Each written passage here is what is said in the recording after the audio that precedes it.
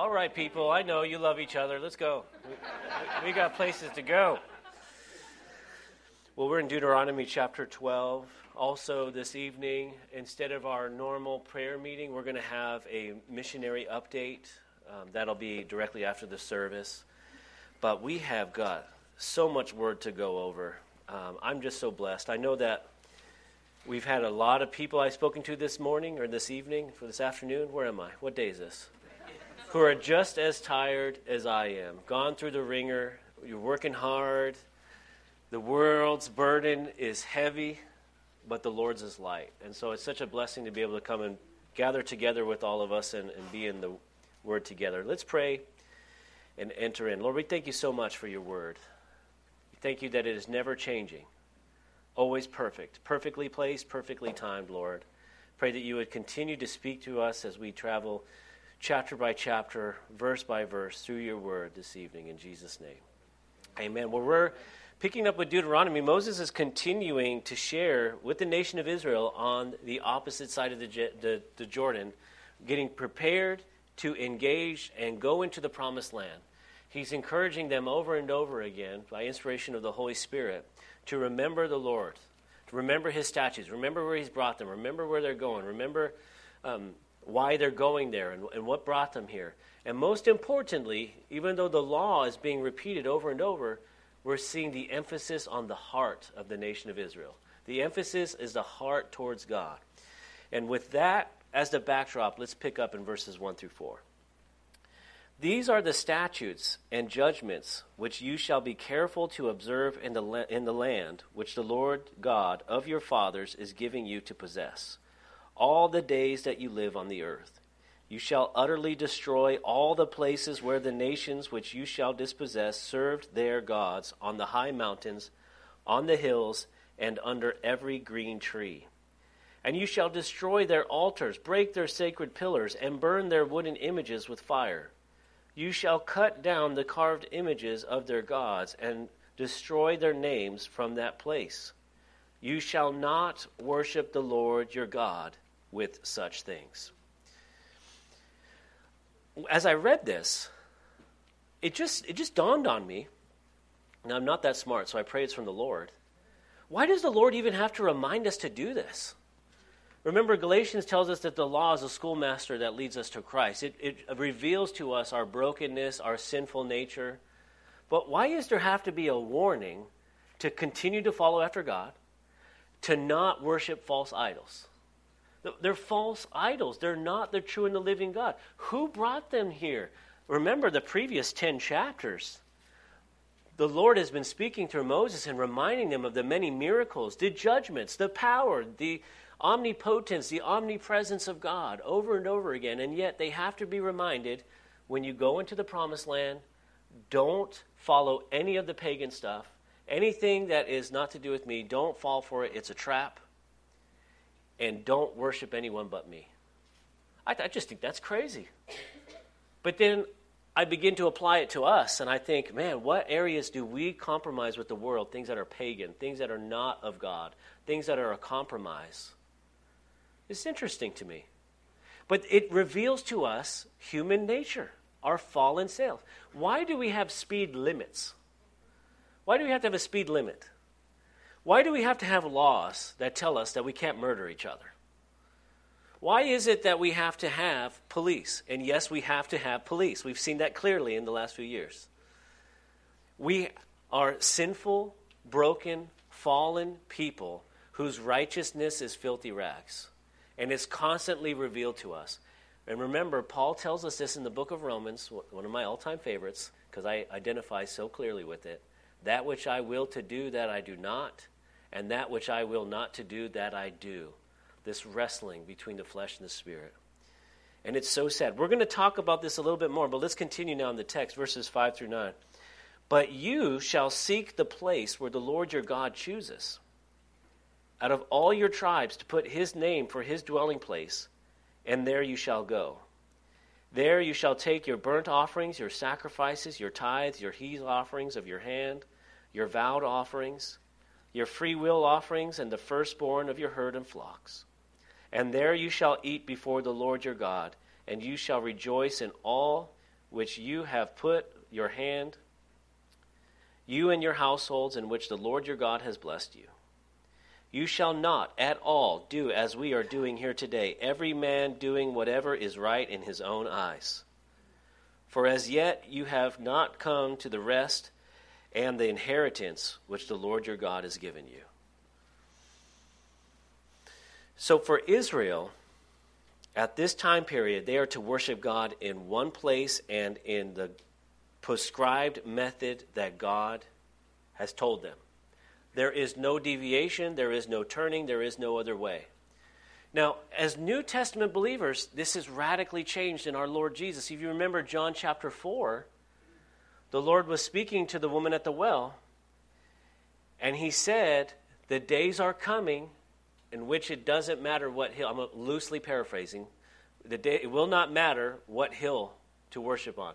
He said that because she had asked him a question. We Samaritans say that you worship on this. You Jews say that you worship on that hill.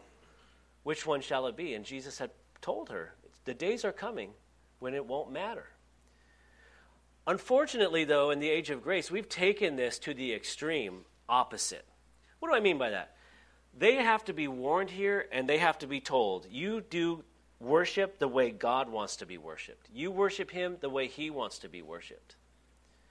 And because we have this freedom in Christ now in the New Testament to worship him wherever we please, that we ourselves are a tabernacle of the Holy Spirit, that he tabernacles with us. And it says in the book of Hebrews that we can come boldly to the throne of grace anywhere. By faith alone in Christ alone, filled with this Holy Spirit, we have access to him. We take it for granted.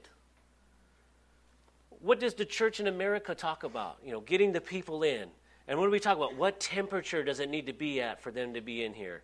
Is it 72 or 68? Don't bring it up at a board meeting. They'll have a fist fight. Do you have pews or do you have chairs? What kind of worship music? At what level do you get the worship music? Everything is based on the people in the seats. We're reminded here in Deuteronomy that worship is for God, not for the congregation. It's the congregation that comes before the Lord and worships him as he pleases. Because just as it is for the nation of Israel at that time, it is for us. He guides us, he protects us, he leads us. He ordains all things. He's all-powerful, all-knowing, omnipresent, omnipotent. He is outside of space and time, the Alpha, the Omega, the beginning and the end, from everlasting to everlasting. And we have the audacity to come and tell him, this is the way we will worship you. We will worship you in this way. I'll read when I want. I'll pray when I want. I'll worship the certain songs that I want to worship you to.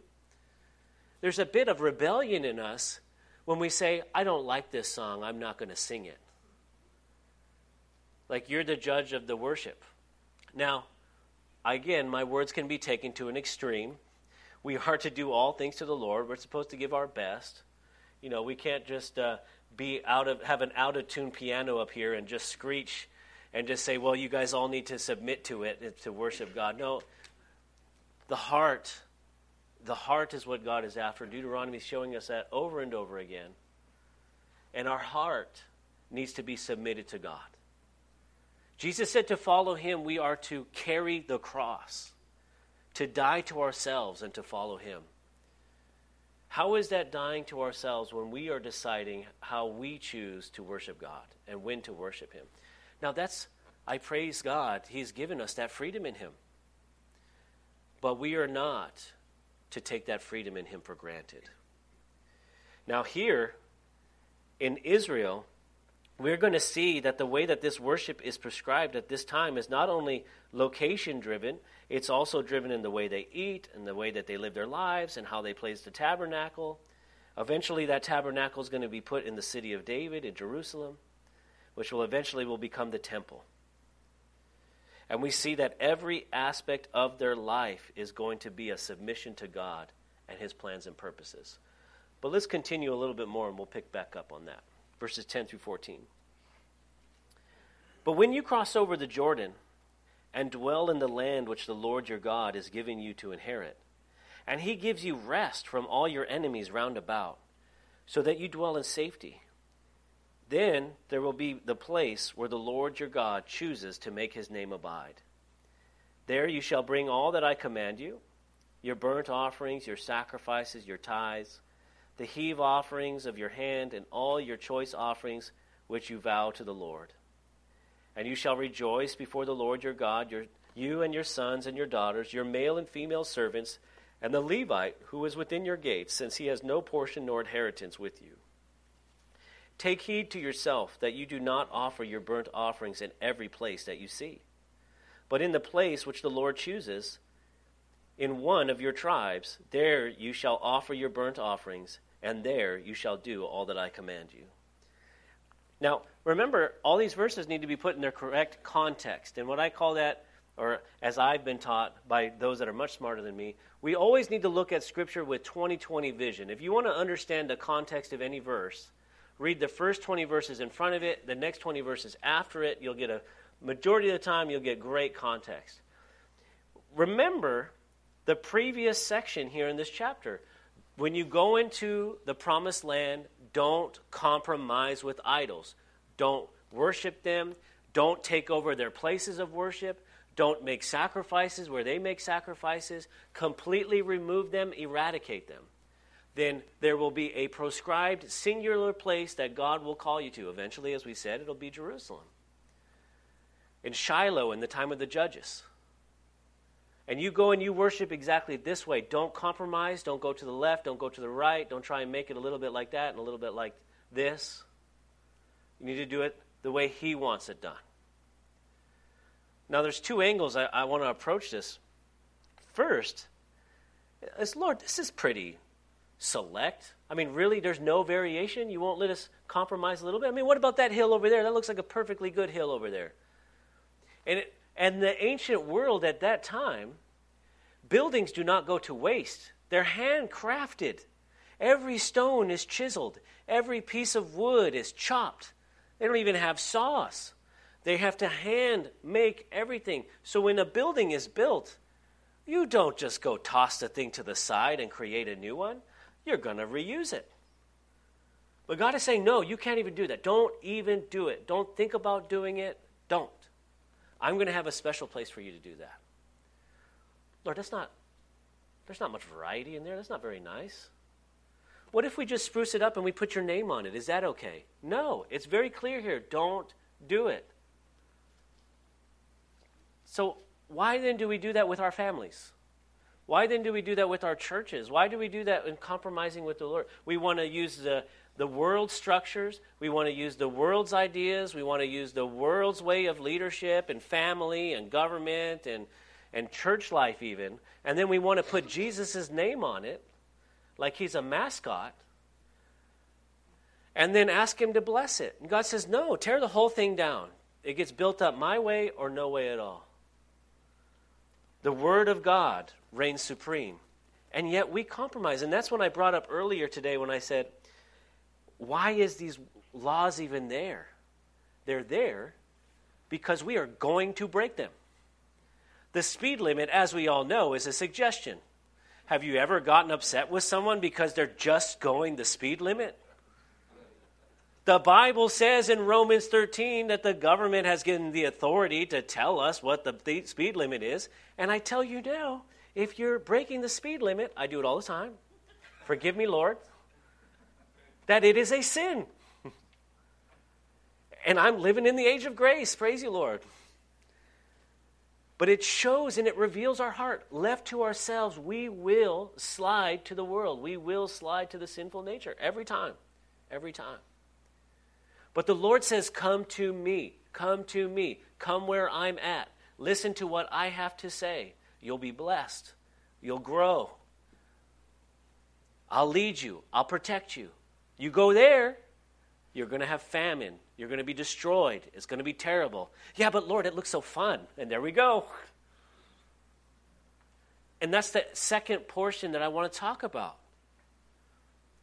And that is when we follow after the Lord, when we obey him by our free will, because we choose to, not because we have to, ultimately comes joy.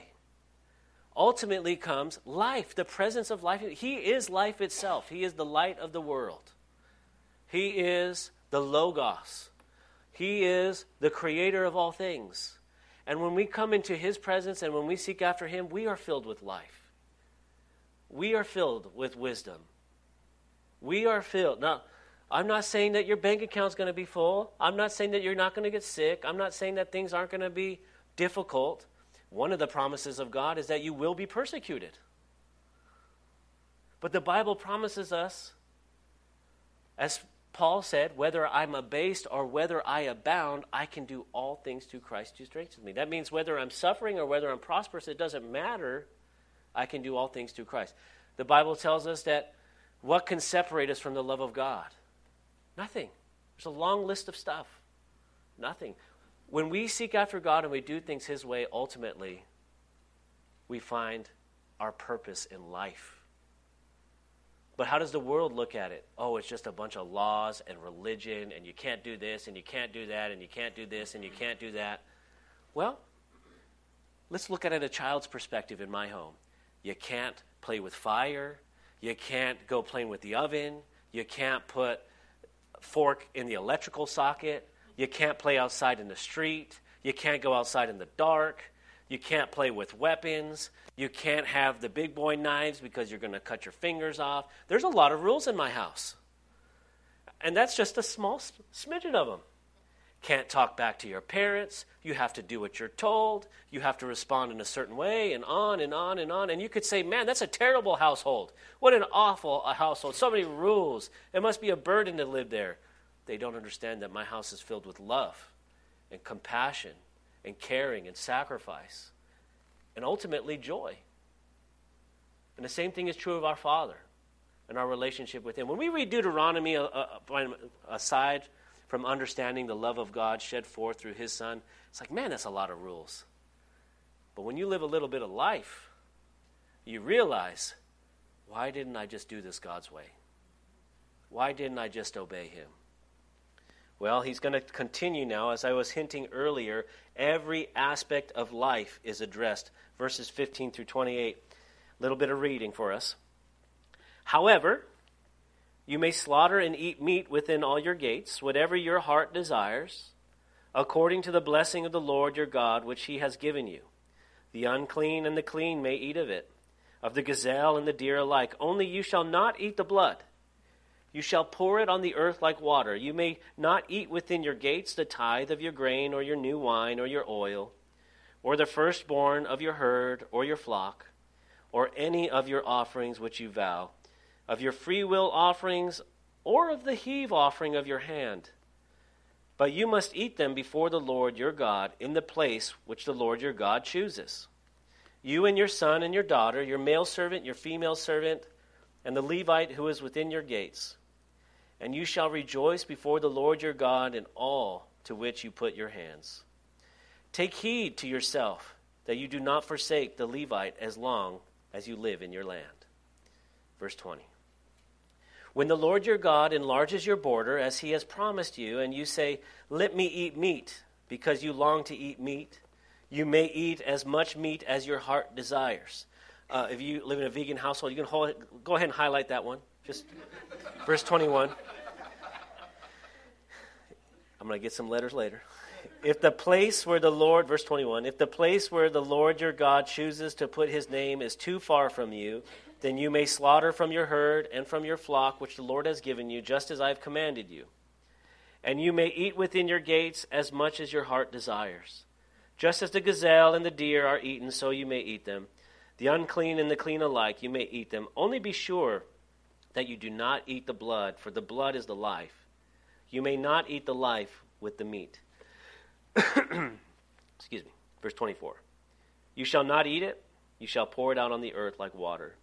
You shall not eat it, that it may go well with you and your children after you, when you do what is right in the sight of the Lord. Only the holy things which you have and your vowed offerings you shall take and go to the place which the Lord chooses. Verse 27.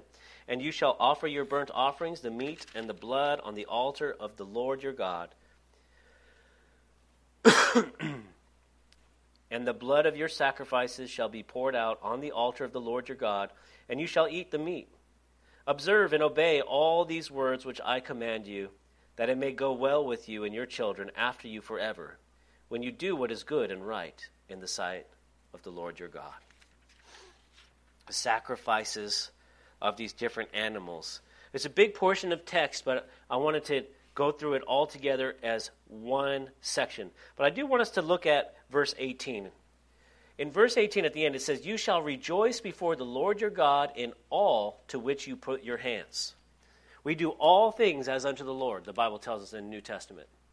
All things as unto the Lord. And that's the whole portion of Scripture here that I want to address, is that we don't understand in context what this is like. When we want to go eat meat, we just go down to the grocery store, at least as of 2022 when this is being recorded. We can go down to the grocery store, we just pick that big slab, whatever one we pick, we just pick whatever one part that we want, we head to the house and we cook it up. If we're lazier than that, we could just go to the restaurant, snap our fingers, and here it comes on a plate. It's like $75 now. And you just get it. What they're talking about here, they raise these animals from infancy. They're given birth. They feed them every day. They protect them from wild animals. They put up fences. They watch them. They mature them. When they're sick, they nurse them. The shepherds, they go out and they protect them, and they go and put them to the different fields. And then once they finally reach the maturity, after spending all those days and nights and weeks and months having this animal, they're going to bring it to the tabernacle. They're going to bring it to the gates, and they're going to sacrifice it to God. And if it's a burnt offering, we know it's going to be fully consumed to God. But if it's just offered to God, they're going to cut it in a certain way to let all its blood out, and then now they're going to partake of it. And some of it's going to go to the priest. Notice they said, don't forget the Levites. A certain section of it's going to go to the church, to the tabernacle at that point, to the Levites who can't own their own property. Well, what does this mean to us in New Testament believers? I mean, I could see it right now. You got your little kid with you. He's crying because you're taking Fluffy down to the tabernacle. What are you doing with Fluffy? Fluffy's going to go spend some time with the Lord. Don't ask any questions. You should probably stay right there. You don't want to see this. Dad, I've been feeding Fluffy every day. Well, we're hungry, son. There's an emotional attachment. There's a life attachment to this. That's why we wanted to look at verse 18. Everything that we put to our hands is glorifying to God. God is a part of their very being, of their everyday life. They realize that all the work that they put into this animal is going to be given to God, and it's going to provide for the family. But somehow we have saran wrapped our relationship with God. What do I mean by that? You go down to get the T-bone steak, it's saran wrapped. It's isolated. You don't see the work. You don't see the feeding. You don't want to see the factories those things come from. Neither do I. I just enjoy it as meat offered unto idols. Don't ask any questions. And we bring it to our refrigerator. Well, some of us are doing the same thing with our relationship with God. We just come to the church. We get our saran-wrapped God message. And then we go home and we don't think anything about it. That's not how our life with God is supposed to be. When you get up in the morning, when you work, when you are with your family, when you're teaching your family, what you're watching on TV, what's on your phone, your conversations with other people, God should be an integral part of everything that you do. I still remember the sermon that I heard it, and I repeat it a lot. God should never be number one on your list. I go, you can't say that. That's my initial thought. I hope you thought the same thing. The pastor said God cannot be number one on your list because he should be the center of everything on your list. From the top to the bottom, he should be the center of every single item. He's not a part of your list that you check off and you're done. In the nation of Israel at this time, from their feeding to their going to their sacrifices, their relationship with God, to their warring, to the location where they're going to worship is all prescribed, and whatever God says, that's what you do with your whole heart. What kind of Christians would we be if everything that the Bible told us to do, we just did it? We would change the world. The Holy Spirit working through us would change the world. But we got speed limits, y'all. We still divert. What happened to the nation of Israel when they crossed the Jordan? The Bible says clearly here, God told them when you enter the promised land and when you get rest, because I deliver your enemies. They drifted because they didn't get rid of all the idols. They didn't get rid of all the high places. They didn't conquer all the people like they were told to do. They compromised. They didn't go all the way. Are you compromising this evening? Is there something the Lord's convicting you about? Where you say, man, I should be different in this area of my life. It's a small one for me, but it's also a big one. This is what the Lord has put on my heart.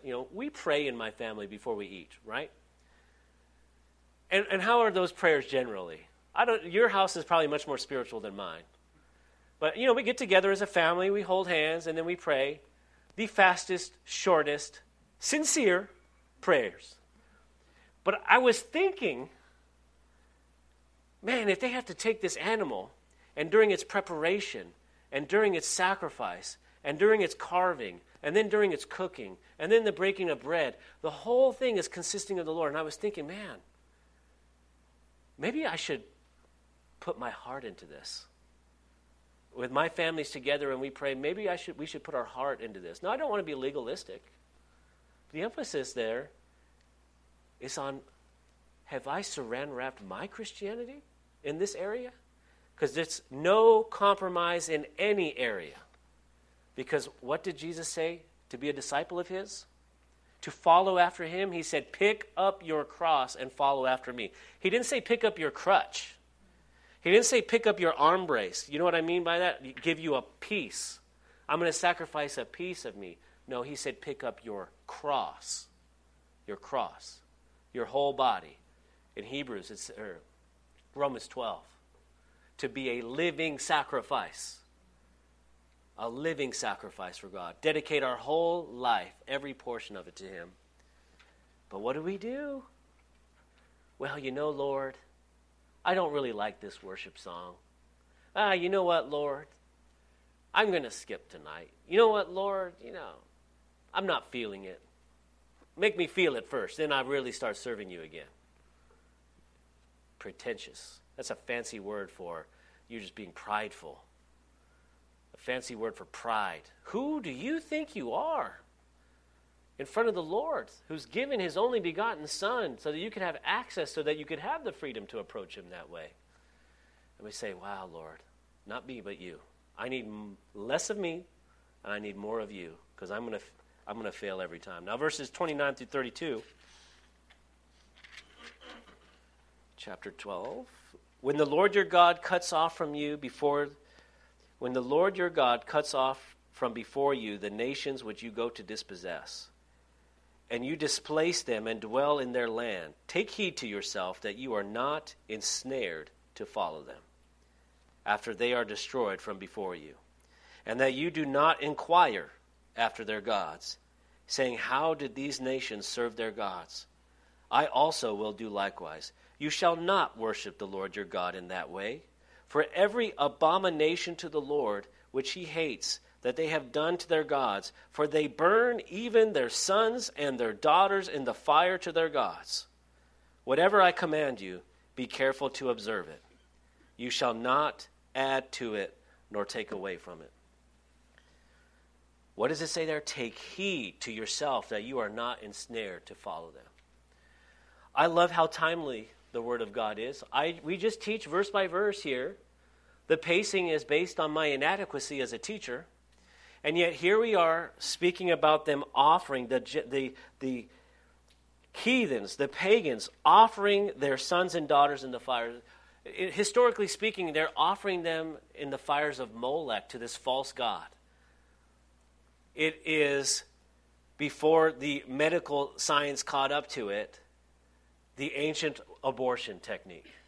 And yet here it is discussed in the world today. And what does the Bible say clearly about the fires of Molech? It is a worship to their god. And these abortions that they are marching to go after, that they are screaming at us about, the murder of children, I believe I read the article correctly, 32 million children have been killed since 1976 in the United States of America. Their offerings, now I know this is hot, and with the graciousness of God on anyone that has ever been through this or experienced this. But the reason they want to keep abortions is so that they can continue to worship at the altar of sexual sin. That is the purpose of abortions.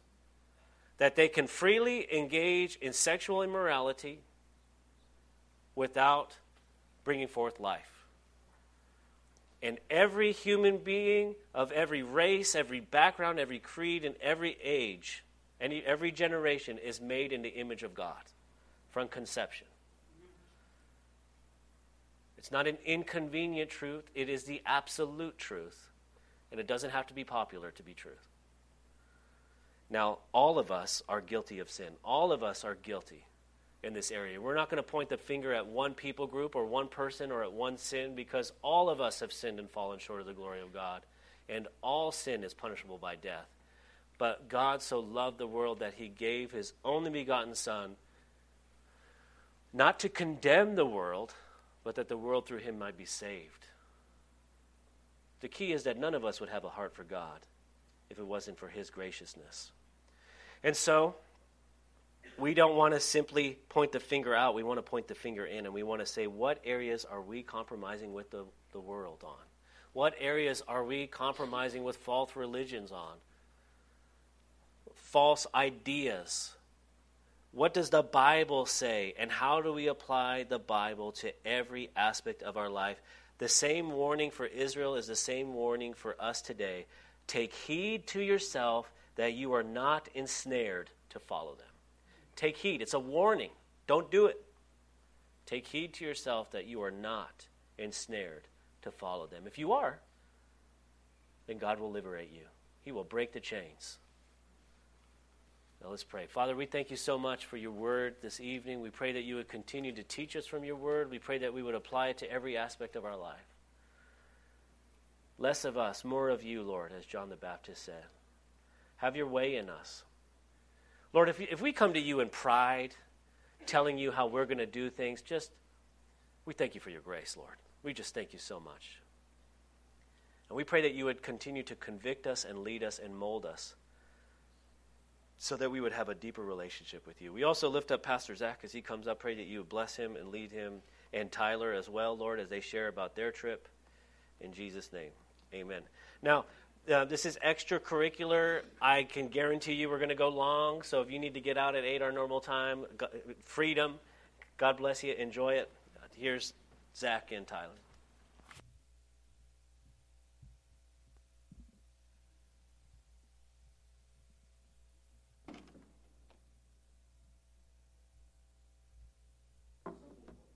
How you guys doing this evening? Can you go to the first Rotan slide, please? Just under the prayer.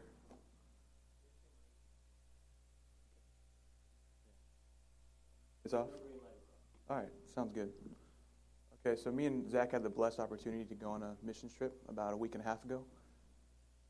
It was entirely a blessing. I can't thank God enough for what he did down there in me, and then what I saw him doing down there in Roatan through David and Heather. Please, next slide. So it's off the northern coast of South America. It's Roatan, Honduras. And their mission name, or their ministry name, would be Bread for the Bite. It's a play on words. They call their neighborhoods down there where the locals are, bites. So Bread for the Bite. And then he also has a specific ministry in feeding nutrition-filled food to the kids down there, because they have a diet that consists of only carbs, like they eat chips, or because it's the cheapest thing and the easiest thing available for them to eat. So that's one of their ministries down there. Next slide, please. Their community is called Punta Caliente, so it means hot point. It's a hot point ministry. It's in Oak Ridge in Roatan, Honduras. They have a focus on kids there. They started as only a kids ministry, but then it grew into David being a full-time pastor, and he has a whole worship team. They have services on Sunday. Wednesday, they have prayer and fasting in the morning, 8 to 3. Friday is Bread for the Bite, where they have a short service. Maybe the youth pastor will lead it, and then they feed the community. And then they have Saturday youth with their youth pastor. David Granada and Heather Granada are in that picture right there. David used to be a carpenter, so he regularly helps out the community with projects. Like when me and Zach were there, we helped a lady named Oneda fix her door because people were breaking in. It was a nice thing to see. They also host and help short-term teams that come there with medical, dental teams will come in there and help out the kids there. So next slide, please. On Sunday, they usually have about 50 to 75 local attendees. And then on Friday, they have 100 plus from around the community because they all come and they need food. And it's usually rice and beans. We help pack some of that order there as well. And then as money permits, they have big projects like the same lady that we fixed her door. They actually made her house up from the ground up. I don't think we have any community pictures in here, but the neighborhood is full of water and waste because they don't have regular sewage or regular water that comes in. So really they just go wherever they go, and then it's in their yards or trash is everywhere. They don't have a regular trash system, so it's kind of on you if you want to get rid of your waste there. And then regularly, missionaries also come in and do classes and then medical clinics and then other missionary services as much as money permits or as other people come in to help them. All right. And then Tyler? All right, so how can we help? Well, I'll start off just by saying that, a few weeks ago, I got to go down to Peru also on behalf of the church here and check out another ministry that we support, Calvary Bible Institute Peru in Trujillo. And then a few short weeks removed from that, we're down there in Roatan, Honduras. And so I really got to see two pretty wildly extremes in Honduras. In Peru, they're doing some great work where they're raising disciples. They're getting ready to plant churches, and the focus is on the discipleship ministry, and they're doing a great job. And I get down to Roatan, and I got to see a completely different side of the mission field. And out there, there's a community, as he mentioned, in Punta Caliente, where it's just a poor community. There's not a lot of there's not a lot of incentive. There's not a lot of things to look forward to. The community kind of just kind of hang out in that area, and so there's different things. There's drugs down there. There's prostitution down there, and there's just a lot of bad things that are naturally kind of part of their culture down there. And so David's ministry down there, it's like a hospitality ministry, or it's all about food and the gospel. They want to feed them, and they want to bring the gospel to them. So it's just kind of cool to see both sides of the mission field. And so there's three ways that we can help. Number one, prayer. Number two, the potential for future missions. And number three, through financial support. And so go ahead and just talk about prayer for a second. So I'll read a quick scripture here, Ephesians 6:18-19. It says here, praying always with all prayer and supplication in the Spirit, watchful to this end,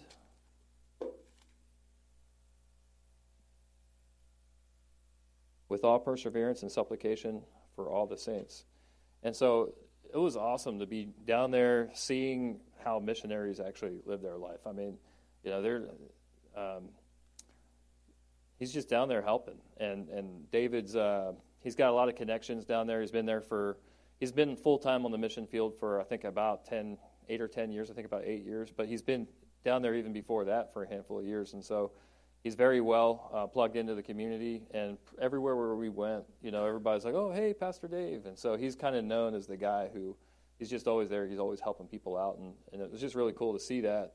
And on top of that, whenever he's helping people, he's always sure to bring Jesus Christ. He wants to feed them the gospel just as much as he wants to go down there and feed them bread. So number one way you can help pray for them is through prayer. And I put this as number one on purpose. It's the most important thing that we could do as a church body.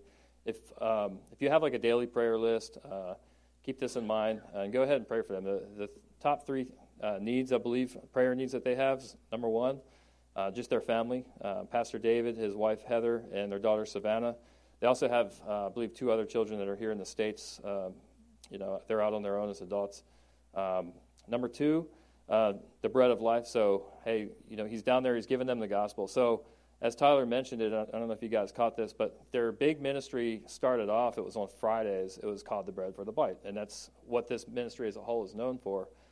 But it started off on Fridays, they were just there to feed them, and it was to feed them the bread, but also to feed them an evangelical message, teach them the gospel. And so that kind of started out as the main part of their ministry, and it still is, but it's grown from that, and they grew to eventually having a church building, and now they have church services. They have services every Sunday. They also have a midweek prayer and fasting services on Wednesdays, as well as the main service, which is the bread for the bite. So they evangelize, and they give food, and it's a lot of food on Fridays, and the whole community comes out, and I'd say it's probably over 100 people. Unfortunately, our schedule didn't permit us to be there on a Friday, which is probably the one day that we should have been down there. But we were told the whole time, like, hey, if you guys think this is cool, you should see it on a Friday. So it's about $400 that it costs to feed a typical Friday. And they each get like a bag of beans, a bag of rice, and they get some a home-cooked meal, or a church-cooked meal, I should say. On a Friday, they show up, anything from hot dogs to burritos or whatever they got. They'll change it up from time to time. So we can pray for them. And then obviously for the food provisions. So they, because they all have a high sugary diet, high carbohydrate diet, there's type 2 diabetes is really big down there. And so they're just trying to give them more nutritious foods, bread.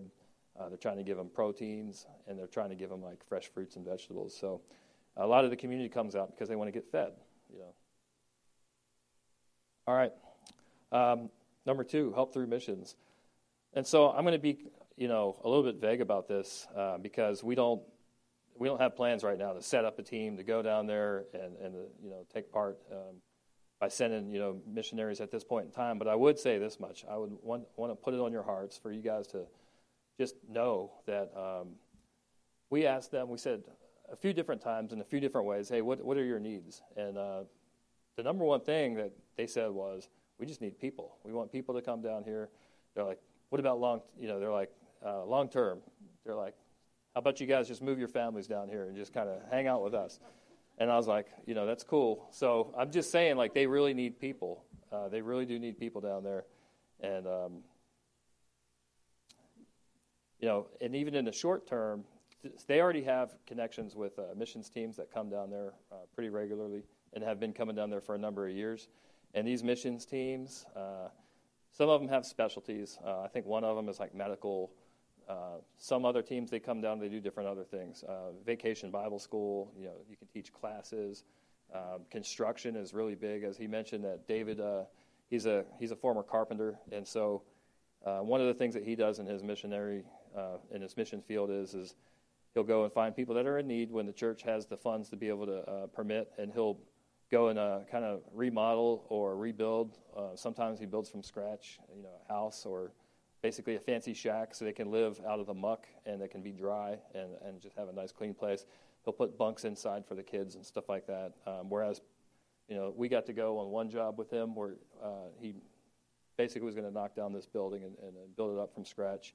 And there's kids. Right now they only have like one mattress, and there's no place for like the kids to sleep and stuff like that. So he's going to build that one soon, and they're going to have bunks for the kids and everything. So if you go down there on a missions trip sometime in the future, those are the types of things that you would get to participate in. And I put on here people first, mission second, because if it's on your heart, if it ends up if you end up being called to go down there in some form or fashion, then that group of people will see what those giftings are for that particular group of people, and then the mission will be matched to that group of people. So it's not like we're going to be taking a poll like, hey, who knows medical things or who knows construction things. He said that anybody, any skill set, any age, for you Sun City people out there, I'm just kidding.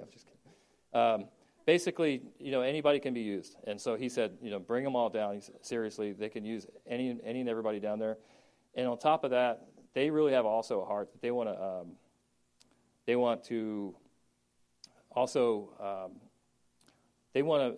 to minister to the people that come down. And so if you go down there, they're going to want to pour into you. And they poured into us.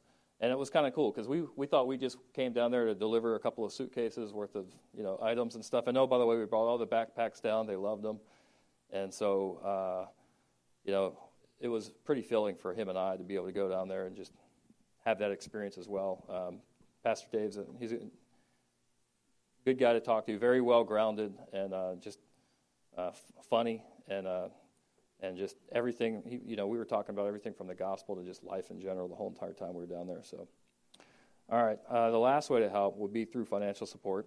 And so, if you're not already aware, Calvary Low Country does support them already, and so indirectly, whether you realize it or not, you're supporting them, and so that support will continue along, and as well as if you feel the need, if you feel called to, you can support them directly as well. And so they got sent out from Calvary Chapel, Santa Barbara. And so you can go onto their website, and I'll have the website. The next slide has the actual web address, and I'll leave that up there for if anybody would like to copy it down. But you can give directly to them. And, they have the west side of the island is very, westernized. I don't know if that's the right way. It's built up. And so they do pretty much have everything that they need. They've got hardware stores. They've got grocery stores. And so if they had the funds, they could go down the road and buy what they needed. And so sending them, financial support is definitely helpful. So just throwing that out there. And then lastly, so this is just a slide with some coordination details on here. So the most active digital place that you can find them is on their Facebook page. So go ahead and, look them up if you have Facebook, and you can follow them there. And they provide updates there. They also go live for their services, and so you can actually watch their live services on Sundays. The Bread for the Bite website, this is older, so I don't think that there's not a lot of relevant or recent information, I should say, on that. So pay more attention to the Facebook website. And then on the right side of the slide, you see the giving portion. That's the actual web address if you would like to give directly to them. Digitally, you can go on that link. If you want to give via check, then the address and the details below that are there on this slide. So that's it. That's all we've got. And I'll go back to this other slide if you guys want that information later. But that's all we've got. And so we're here to also take some questions. If you guys have some questions, we'll answer them best we can. So exactly who all supports them, we don't know exactly, but every day at the end of the day, Tyler and I would come back and we would debrief with each other, all right, what did you learn, or what did you think that they meant, by this or that or whatever. And so I don't know, but it's they have a network. I can say that much. They have several different ministries. They're sent down by Calvary Chapel, Santa Barbara, and that is that's their primary support system, from what I understand. But he's pretty well networked with other churches down there as well as with other churches in the U.S. And I think a lot of it. So I asked kind of how a lot of this came to be, and he said that in some ways the cruise industry, they come down there, and then people would go to some of the churches on the western side of the island where the cruise ships come in, and then those people would kind of see somewhat of the locals, or they wanted to know more about the locals, and his church, his ministry gets plugged by those the churches on the western side, and they'll say, hey, look, if you want to help out a local missions team, help these guys out. And so he's had people kind of hand it off to him from there, and then, but yet they all come from different churches back in the States. So he's got, it's, I would say, non-denominational, support from all kinds of different churches back in the States. Mr. Harry. Yeah, so it's about, it takes about an hour and a half to drive from the western end of the island to the eastern end, and I believe it's only 30 miles or so. That's about right? Yeah, so the west side of the island is where the cruise ports come in. It's the nice, they got the nice beaches. It's built up. When you're over there, it almost feels like you're in just another beach town, kind of like Hilton Head. But as you drive, you get further and further and further away from that. You kind of start to see, I'd say the first 30 minutes of the drive, it still looks relatively like just driving around here. But then you go another 30 minutes and then another 30 minutes. Beyond that, now you're in where it's just, shanty towns, and they do have electricity. They don't have running water for the most part. Their wells, there's some people have wells, but not most. Only mostly the rich people have wells and stuff like that. And so it's just, as you get towards that side of the island, it's undeveloped. But it's kind of weird because they'll be living in a shack. They'll have some electricity, but they'll have like a cell phone at the same time. And so, no, not everybody, but you kind of get the picture. They do. Yeah, we had service the whole entire time that we were out there. And so if you were to go down there, you do have,